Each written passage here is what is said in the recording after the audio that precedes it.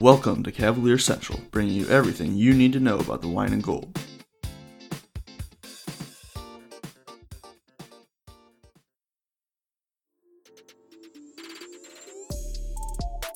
Hey hoopheads, we all hate ankle sprains, and they happen way too often. Ankle injuries are the number one sports-related injury. Arise is trying to change that. With the iFast, your athletes get preventative protection and full mobility. Athletes no longer need to wear bulky braces that limit performance and give mediocre protection. Anyone playing sports should be using these products. Keep your athletes in the game. Don't wait for them to get hurt to take action. Visit www.aryse.com, spelled A-R-Y-S-E, and use the code HOOPHEADS to get 20% off the future of performance. That's ARYSE.com with promo code HOOPHEADS to get 20% off. Hey everybody, welcome back. I'm your host, Justin Matcham. Back in here with me today, Dan Galinsky. Dan, how you doing, man? Just doing well, Justin. Thanks for having me, as always. Always a pleasure. Started off today, we'll start talking about next season a little bit. The NBA is leaning towards starting the 2020-21 season sooner rather than later. The league was previously considering as far back as maybe a February or March start in order to maximize the possibility of getting fans back in arenas. But they also want to keep the 21-22 season on a more normal calendar. They don't want to keep pushing back all this forever, and they also probably want to get an 82-game season in this year. So MLK Day is seeming like a more and more likely start point in January. But hearing the sooner rather than later standpoint is a positive thing. Hopefully, I still think December is out of the picture, but hopefully by mid to early January we can see some basketball again. So with that, we'll hop into the first big story of the day, probably the biggest story, which is just all of the stuff that is going on with Andre Drummond right now. The Cavs and Andre remain far apart in extension talks. When I first saw this, I immediately assumed that Andre probably...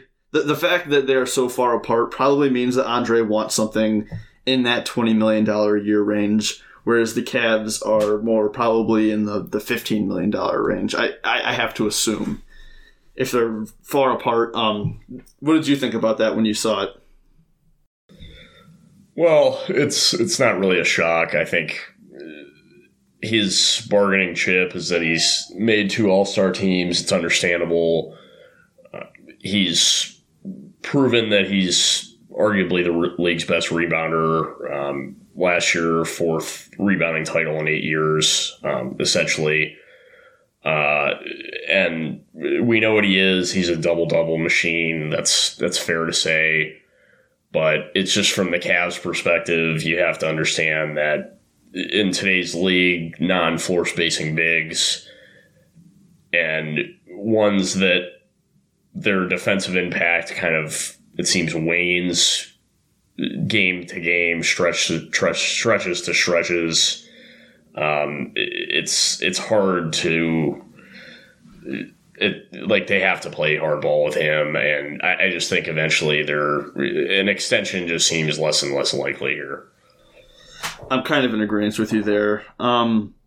Apparently, according to a recent Q&A with Cleveland.com and Andre Drummond, he says he is working on evolving his game. He was asked if he was doing anything. He said he is. He says people are going to be surprised when they see it. He says he's not going to brag or boast. But he is working on his ball handling, shooting from 3, finishing around the rim, being able to make the right plays, passing, and IQ. He also noted that he wasn't prompted by the Cavs to make these changes, but he is in the stage of his career where he knows who he is as a player and what he needs to work on. So, I mean, you add all of that together, you add the fact that he got a Defensive Player of the Year vote, this is really something that they've got here. Another thing, per Fedor, multiple league sources believe that the Cavs' best chance at trading Drummond would be near the deadline to send him to contenders for an additional piece with no financial commitment beyond the 2021 season. He also, another thing from this Q&A that I found interesting, doesn't think the big man position is dying. And he lists Jokic, Embiid, Yusuf Nurkic, Kristaps Porzingis, and himself as the examples of that. Overall, just I don't know if you saw that in the Q&A, but not really thrilled to see that he's still continuing to really push that ball handling and shooting threes thing, especially when you saw that it wasn't prompted by the Cavs.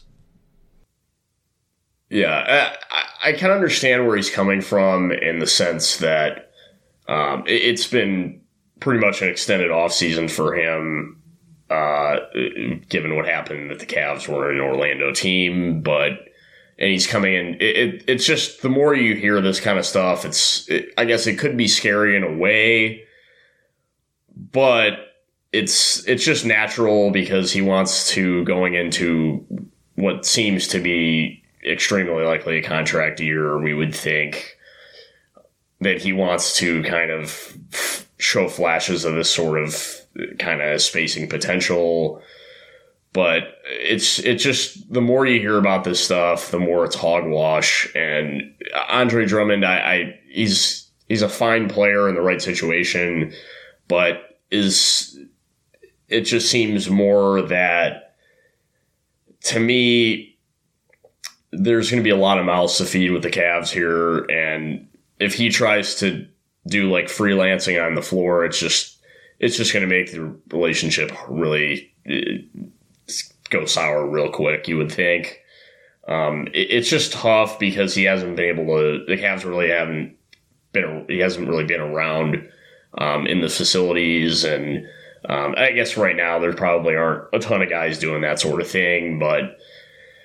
It's hard to hear this kind of stuff from Drummond, and I understand he, I guess, is putting himself in those players' conversation, but Drummond isn't even a respectable foul shooter and really never has been. And for him to, I understand Joel Embiid is not exactly a floor spacer. You don't really, I don't know how people fall for those pump fakes he throws every single time, and they do it frequently, but I just really don't like. He is, I guess Nurkic turns the ball over a lot, but he's a high-level passer, and Drummond has shown glimpses of that, but the guy he thinks he has a handle and doesn't, and it's just, unless he's playing Miles Turner for some reason, but it's just irritating as hell, frankly, to hear this stuff, and he just needs to understand that if he tries to do that, he's not going to be impacting winning, and it's probably going to hurt him more than help him.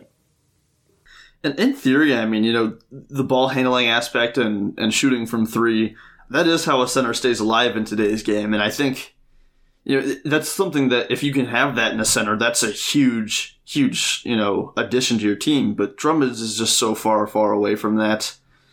He is so far away from that.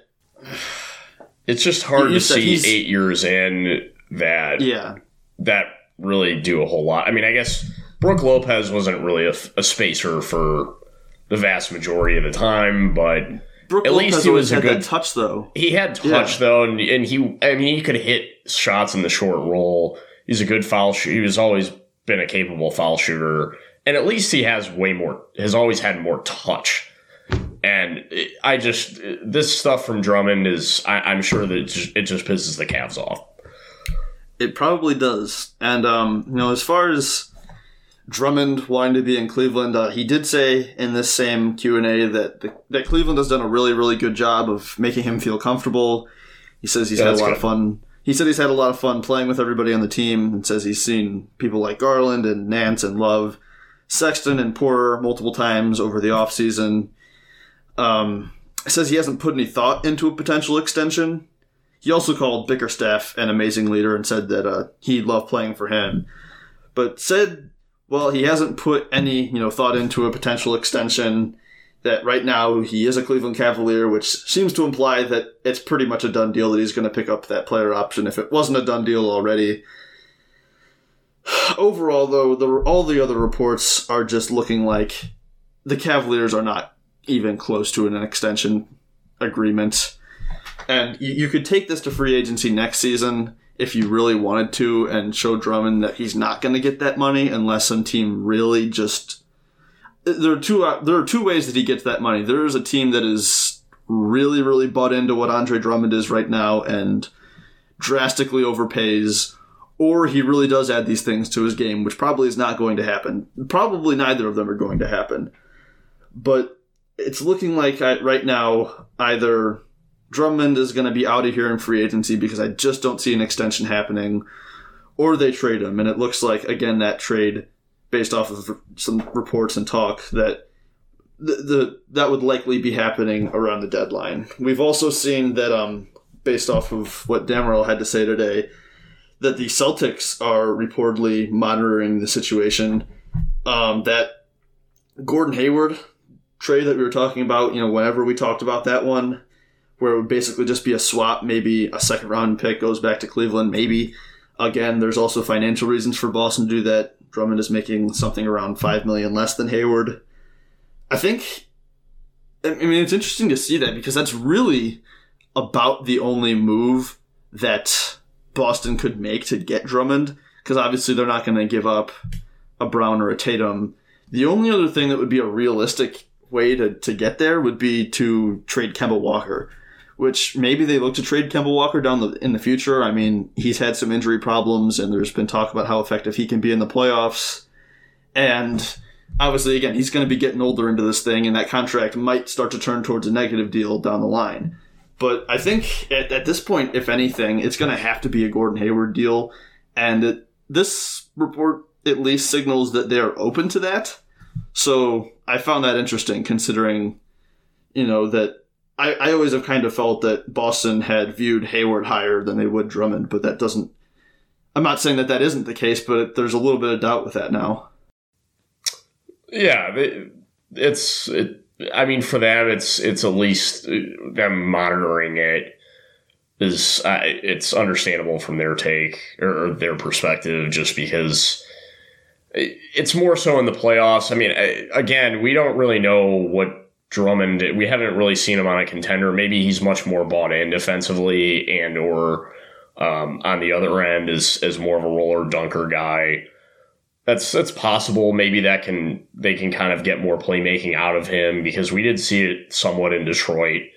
I believe it was his second All-Star year, or 2017-18 rather. But yeah, I'd be all over the Hayward thing if from the Cavs side of things. I think Hayward, maybe if you were able to do that, it seems like more so near the deadline.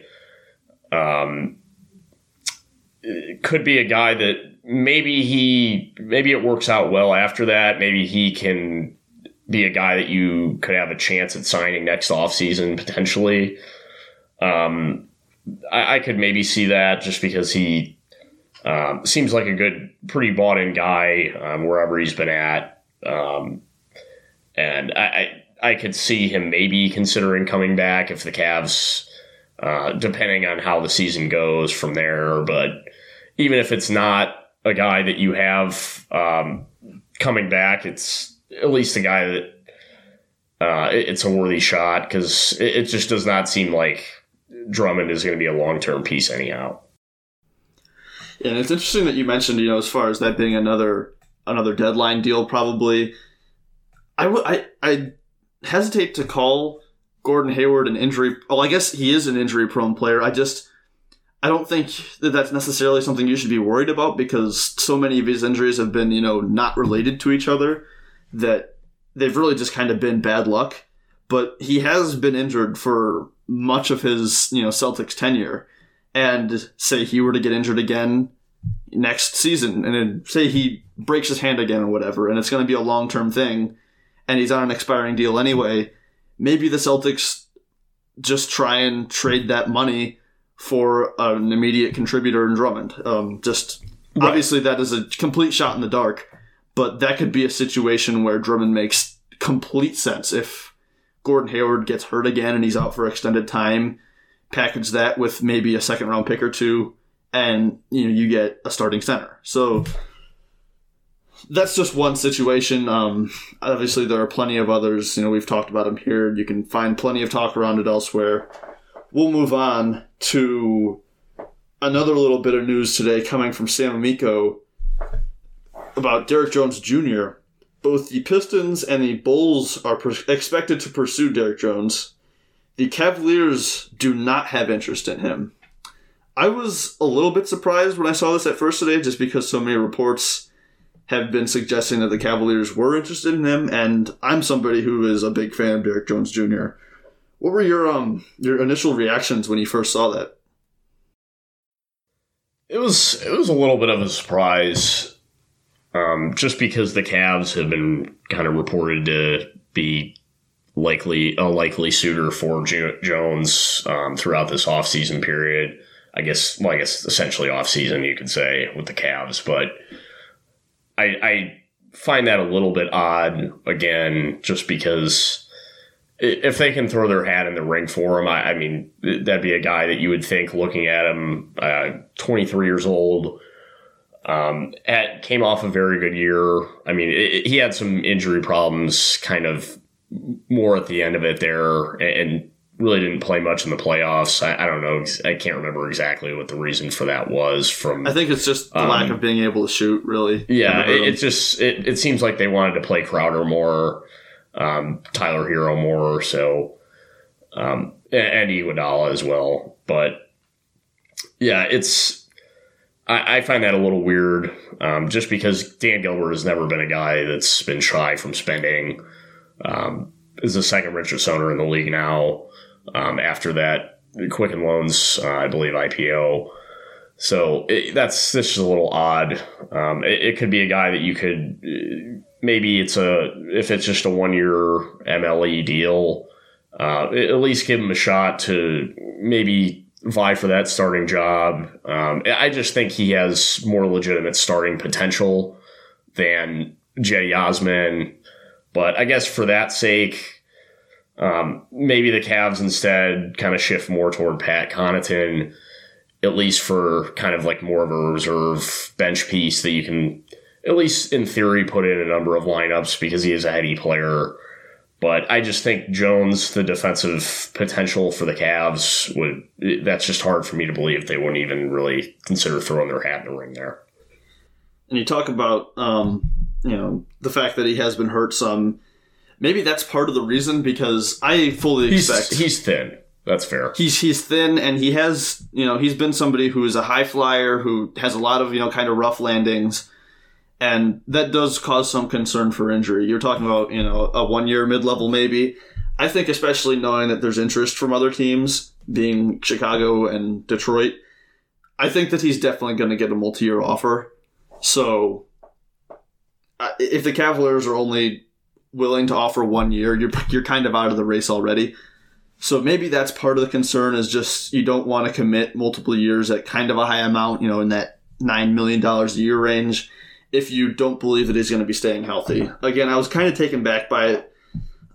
This kind of makes that whole Jackson, Kid Gilchrist, Connaughton report make a little bit more sense now that these are their targets on the wing. I still think, I hope that Josh Jackson would be the number one target at this point, just being, again, the upside and just taking a flyer on a guy that could be part of this team long term. If not, I would be fine with an MKG or a Pat Connaughton if that's the direction they decide to go in. Again, those guys are just kind of stopgap pieces, but they're fine enough targets. Again, Connaughton provides some shooting. Kid Gilchrist can give you some defensive versatility. Another thing that I kind of thought about this was that maybe, obviously we haven't heard a little bit about Tristan in a while. Maybe there's a deal looming there. Maybe they kind of have an idea in place of what a deal is going to look like there, even if it is just a 1-year deal.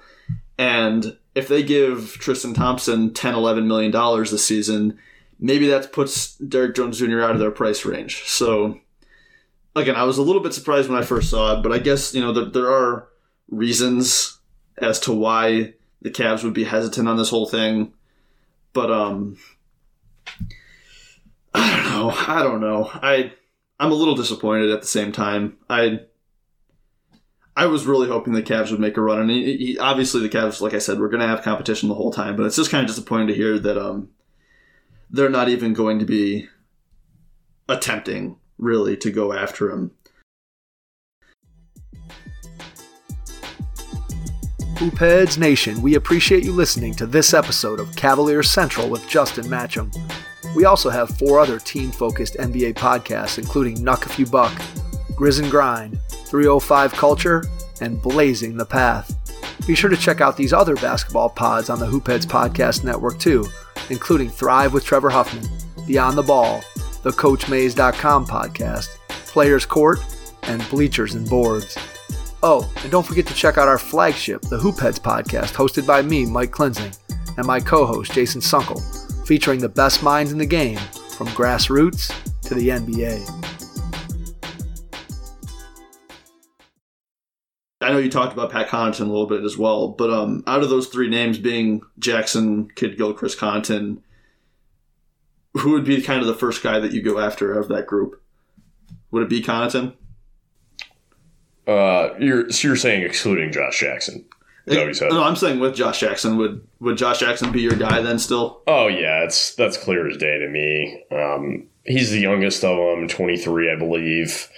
I think he was a number 4 overall pick. So yeah, he was. And I mean, he did okay in a mostly starting role on the Suns, and that organization was just awful around him. And it was. He had some maturity issues, yes. There were some off-field problems. That was clear. I could understand why the Suns kind of shipped him out. But I just think for the Cavs, it'd be a guy that I really would think could fit in a number of lineups at the 3, and maybe he could play some 4 if need be. Maybe in a jumbo lineup, even play the 2 with kind of Nance at the 3 more. I just think that would be kind of a no-brainer if it's a possibility. And honestly, the other reason I think that is, I haven't really brought this up, but if you get him and say it is kind of maybe not the full mid-level, maybe it's like $7 million of that, and say it works out for you, but maybe you don't think that you're going to keep him around long-term behind the scenes. I don't know, maybe you could parlay that into a deal to get more assets. I don't know. I'm kind of just spitballing there, but with an unproven guy like him too, I think you could put either a team option on the end of the deal, or you could make the second year, non-guaranteed, majority non-guarantee, something like that. Yeah, I'm totally with you there, but I just think with Jackson, there's a lot of upside there still, and he really showed growth as a shooter last year. I don't know. I thought the Grizzlies really took way too long to call him up, because when he played, leading into the hiatus especially, he was really on a tear as a shooter. In those seeding games, he played well too. So I just think that the shooting is somewhat of a question mark, but he's grown there. And I just think it'd just could be such a big upgrade over Jetty, and could jettison Jetty to the bench. That just seems too clear at this point. It just seems obvious. But I guess for the Cavs, maybe they don't go it that way. As you said, maybe there is a TT deal kind of laying the wings there. But with Jackson, that just seems like a pretty clear one. But the one if they got MKG, that would really piss me off. I really don't understand what the hell they'd be thinking there. I guess, he's a good defender. I'm not denying that, but it's just you need, if you're gonna go out and get a guy, at least be able to do something offensively. At least be like a really good slasher or finisher. He's not really that fantastic on either, and the guy really has not grown offensively at all. And we know what he is at this point. He's fine as a rotational contributor for maybe a playoff team to be a situational guy to guard other wings, but for the Cavs, that'd just be taking minutes away from young guys, and I really don't think he would honestly impact winning for him. I don't think he would either, really. I think it would just kind of be, you've got another roster spot to fill. who's somebody that we can get on a minimum. I don't expect him to make more than a minimum contract next season. And they gave away, and they didn't keep Sindarius. I mean, you might as well just have gone out and kept him at that point. Yeah, I guess. Yeah, I mean, we're a year later, and they just, I guess, if you're looking for more of a wing big defender, more than just a pure wing, which I kind of think Sindarius is, Gilchrist can guard the 3 and the 4. I think, well, maybe, you can throw him on a 5 a little bit as well.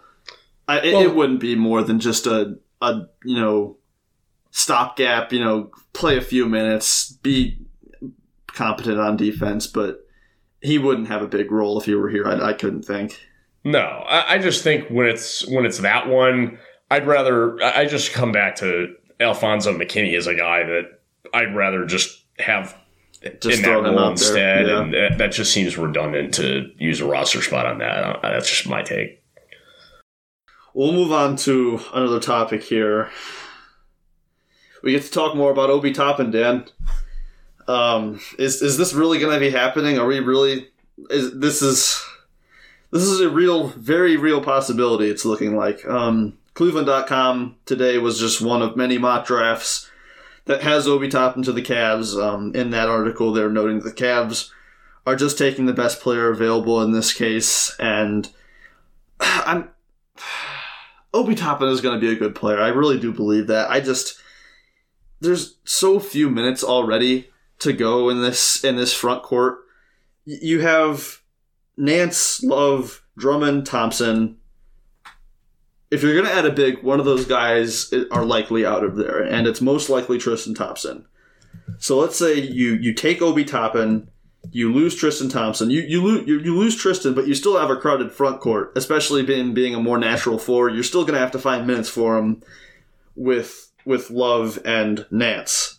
But you lose Thompson, you have your full mid-level to spend at that point because you're not spending that money on Tristan, yet you don't go after Derrick Jones Jr.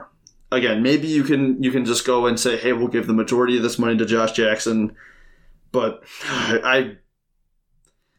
we've talked about it already. I really don't like the idea of it. I just think, yes, he might be a guy who can really make an impact right away if he had a role where he was given the opportunity, but I'm not even sure he's going to get that in Cleveland. Yeah, I mean, I guess to me, is he kind of like a Hachimura, I guess, type maybe that, I mean, he was more so a starter this year, but he was younger as well, but I just really don't. Yes, he'll probably be a good player, I would imagine. Probably like a top, I see as more of a top of the rotation guy, which is fine. That's not to knock him, but it's almost, do we really, really buy into him as a floor spacer? I really question that. Maybe, possibly, but it's the majority of his threes were just like wide open, and teams in that conference were just trying to keep him out of the paint more, it seemed, and it was on a very prolific offense, tailor-made offensive system.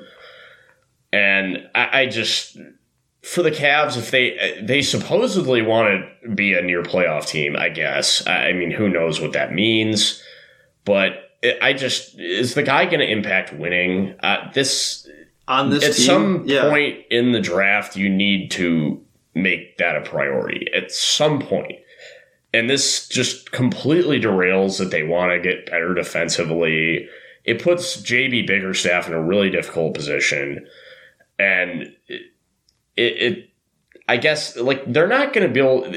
They still love Kevin Love more than anybody else. Yeah. And that basically just says that you're going to deal Kevin Love sooner rather than later, but they probably won't be getting the offers they want this season, given how the impact of COVID on the league. And it's so head scratching to think of this, just because it's more considered a long-term player, but he's already 22 years old. And it's not like Dylan Windler, where it's like, exactly what the guy's going to be at least at minimum, you would think. in today's league is an impact player off the bench, like a key guy there. You're also taking Windler in the mid-20s. Right. So exactly. You can kind of afford to do that there. Right. But I just think for the Cavs, I just pray that the Bulls take him at 4, which is a possibility. And it would seem kind of more as a backup plan to Lauri Markkanen, maybe.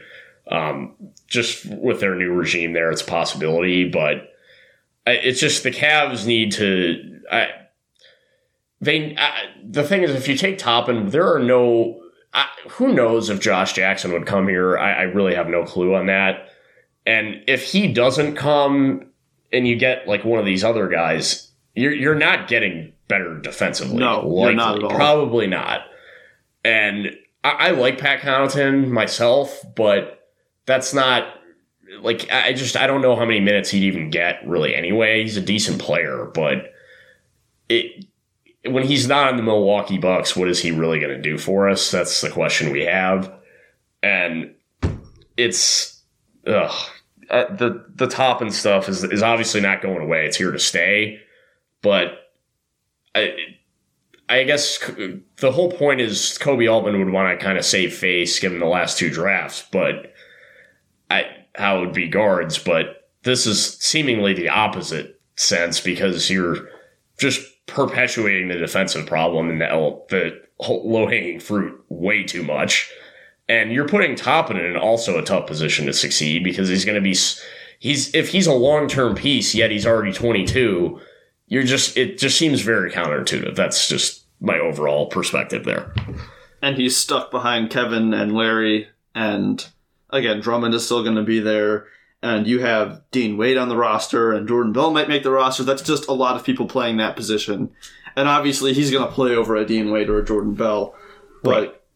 And you mentioned that Chicago might take him. Who knows? Maybe someone in the top 3 takes him. Again, there's a lot of positive talk about him. And the Cleveland.com mock in particular had Avdia as the target if Toppin were off the board. I'm fine with that. We don't need to get into that. But, yeah. The Cavs talk about how they want to improve defensively this season. They want to be maybe fighting for a playoff spot next season. Drafting Obi Toppin he's not going to have a big role. I couldn't think unless they trade Kevin Love, which there's probably more pressure to trade Kevin Love if you have Obi, which maybe pressures them into a deal that maybe if they didn't feel so pressured, they could wait and get a better deal, but they just want to get him out so they can put Toppin out of there. Maybe the same thing could be said for Larry Nance just to free up minutes, but I don't think he probably is maybe the best player available there. You said I don't know if he impacts winning on this team just because, like everyone else, he needs the ball and he's not going to be a good defender.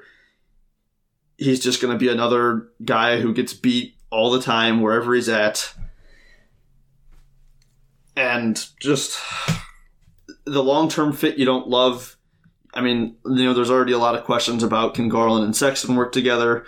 If you're drafting Obi Toppin and putting him in that 2, can you really play those 3 on the floor at the same time without 2, elite defenders or high above average defenders and be a really, really good basketball team? And another thing, just as far as the drafting for best player available, I do agree with that mindset, especially overall in a team in Cleveland's position where you are just looking for talent. But when you're in a spot like a number 5 in a not that great draft, it's not like you're drafting a potential star. Like, maybe Obi Toppin's the best player available, but he's still probably just like a good starter at best. Like, you're not when you say, draft the best player available, like with Darius Garland last year, yes, it was redundant because we already had Sexton, but Darius looked like somebody who really had star potential. And in a situation like that, I completely agree with taking him. But in a situation like this, where he's probably just going to be a good player at best, I don't tend to agree with that mindset as much. Just because how much of a difference maker is that player truly going to be, especially when you're not putting him in a very good place to succeed. Yes, exactly. You really hit it on all points there. And to me, I'd rather them just, in this situation, just take a wing instead. Maybe Toppin has a better career than Isaac Okoro. Maybe he does. But I still think it's about value to your team in your said situation right now. Just because this draft, there's a lot of depth pieces. There's quality defenders across the board. There's quality point guards, but Toppin is just. It's not just that he doesn't probably help you all that much in coming years. You're probably stunning his own growth. In addition to that, and I just think drafting guys to set up following trades for these Cavs, it just, at some point you have to have a semblance of continuity if you really actually want to progress steadily. And the Cavs are never going to be a free agency player.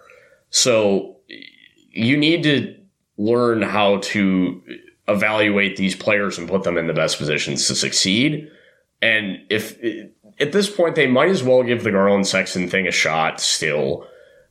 Just because I really love Kevin Porter, but I still think he should be a key bench guy, at least a good part next year, just for his own growth. And I mean, let's face it, the first half of last season was very, very bumpy. And I just think if you getting a guy like Toppin, it's just not, you're just perpetuating this problem that you have. It puts your head coach in a tough spot. And especially because next year there are a lot of stretch bigs available in the draft, like Isaiah Joe, for example, is one of them. There's a lot of guys that you could get. Evan Mobley could be a guy that could be your stretch five of the future. They're just better off taking a wing. And if you want to add maybe a look at adding a guy like maybe you can find Jalen Smith or Killian Tilly later if you can find a way to get that, maybe through a pick purchase. But Toppin it's just terrible for both sides. Just not great. Yeah, I've tried to be optimistic in thinking, how this could really work out well. But I just think it's going to, like I said, it's going to put more pressure just to get Kevin Love out of there because you're going to need to give Toppin minutes somehow. And unless you think he can play center, there aren't that many minutes to go around right now in that position. So, and again, that also kind of takes, out the possibility, I feel like, of Tristan coming back. Unless Andre leaves early, it almost seems to me as like a certainty that Tristan wouldn't come back in this situation. Again, there's still a very real chance that Obi Toppin's off the board by the time he gets to the Cavs. The Cavs could trade down or just trade out of that spot completely, or they could just pass on him. Again, this is not a report saying that they are going to take him. It's just the noise isn't going away. It's a very real possibility. We'll get into our last thing here real quick. We talked a little bit ago about Shumpert making the claim that the 2016 Cavs would beat the 2020 Lakers. J.R. Smith, in a report today, says that he thinks that the 2020 Lakers would beat the 2016 Cavs. I think it was on a podcast that he was on. He said that I think the size that the Lakers have, we just didn't have in Cleveland. In Cleveland, we were grittier. We played a little harder. We were much nastier defensively. But with the size of this Lakers team, with AD and Dwight, and being able to change the lineups with Markieff, we just weren't that versatile in Cleveland. We could play multiple ways in LA, but in Cleveland, we only had to play one way. I think this Lakers team was just too big. I know I originally had the Cavs in 7, so I can kind of understand. I kind of made this point with JR, just of the size being such an advantage, and AD in particular just having such an advantage on this team. I forget, what did you have originally? The Cavs, was it in 5 or 6? I think it was Cavs in 5. Are you going to stick with that prediction? Or I guess not prediction, but that opinion, I guess? Yeah, and as a brief side note, I meant to say Isaiah Todd before, by the way. Sorry to him. Oh, but I think yeah. Yeah, I said Isaiah Joe, I think Arkansas guy, the shooter. But anyway, yeah, I still think it's Cavs in 5 just because, again, Kyrie's the ultimate cheat code, at least during then. And I just think the Cavs, at least, like Timofey Mozgov really, I honestly think could bother Davis at least a little bit.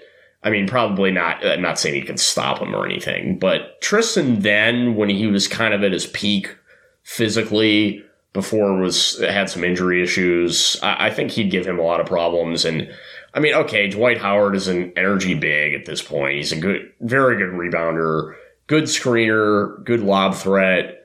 But the Cavs were an excellent rebounding team, especially on both ends of the floor. And honestly, LeBron, I don't know how he factors into this exactly, but I just think from a guard standpoint, JR then was a real shooter, knockdown shooter off movement, high difficulty shots, had it all. And Shump was solid in his own right as a defender. I think he could really get after KCP. And Rajon Rondo, at this iteration of him, really the last 5 years, frankly, is, really high IQ player.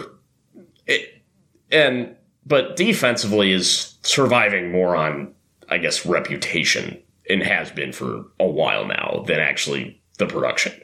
So let's cool the jets on that. And I don't know. I guess JR, that's fine. He's just saying that because I just won the championship. He wants to play to his guys. I get it, but I just think the Cavs offensively, I think Love. Obviously, AD's a great defender, but Love could still get his when he was locked in. Really good. He could eat up Dwight Howard. Dwight Howard falls for I could get Dwight Howard to fall for a pump fake. So, well, here's one interesting thing. That's real just quick. my thing. Better defender, that version of Draymond Green or this version of Anthony Davis? I don't know. I might have to lean towards Draymond. I'm not sure. I'd say Draymond just because he could guard. AD, got after Jimmy, but Jimmy had that shoulder issue. He was not much of a shooting threat. It wasn't the same thing.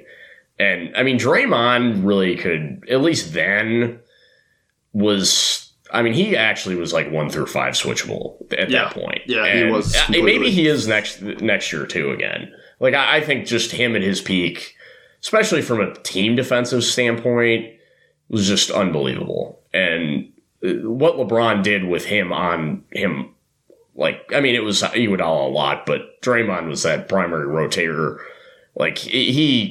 It was just unreal then. And I just think in today's kind of league, I just think I'd take him in that situation. I'd probably agree with you there. I'm not sure that he can do that anymore. Yeah, I'm not sure if he's going to have the foot speed to guard point guards moving forward. Probably not. He's lost a step. But before we get out of here, any final thoughts? Chicago, just please. Just take Obi. Just get Obi, and just dump Wendell Carter. I'd take Wendell, but I don't know what that would take. But if they took Obi, Cavs fans would be beyond grateful. That's all I can say. But if we take him, I feel we go bad. From there, I guess. I feel bad for JB. So yeah, I don't know. Welcome to Cleveland is about all I can say. All right, well, with that, we'll get out of here. Thank you so much, as always, Dan, for hopping on with me. Thank you all so much for listening. If you enjoyed, subscribe on iTunes. You can also leave a rating, leave a review, do all that stuff, and we will see you next time. If you have an existing podcast or are looking to launch your own pod but aren't sure where to start, the team at My Podcast Manager can help. Our podcast team works behind the scenes so you can do what you do best. We'll help you launch your podcast, make it sound great, and free up your time for the more enjoyable parts of podcasting. If you're ready to put your podcast editing, production, and promotion on autopilot with a trusted team of podcasting professionals, visit mypodcastmanager.com to get started.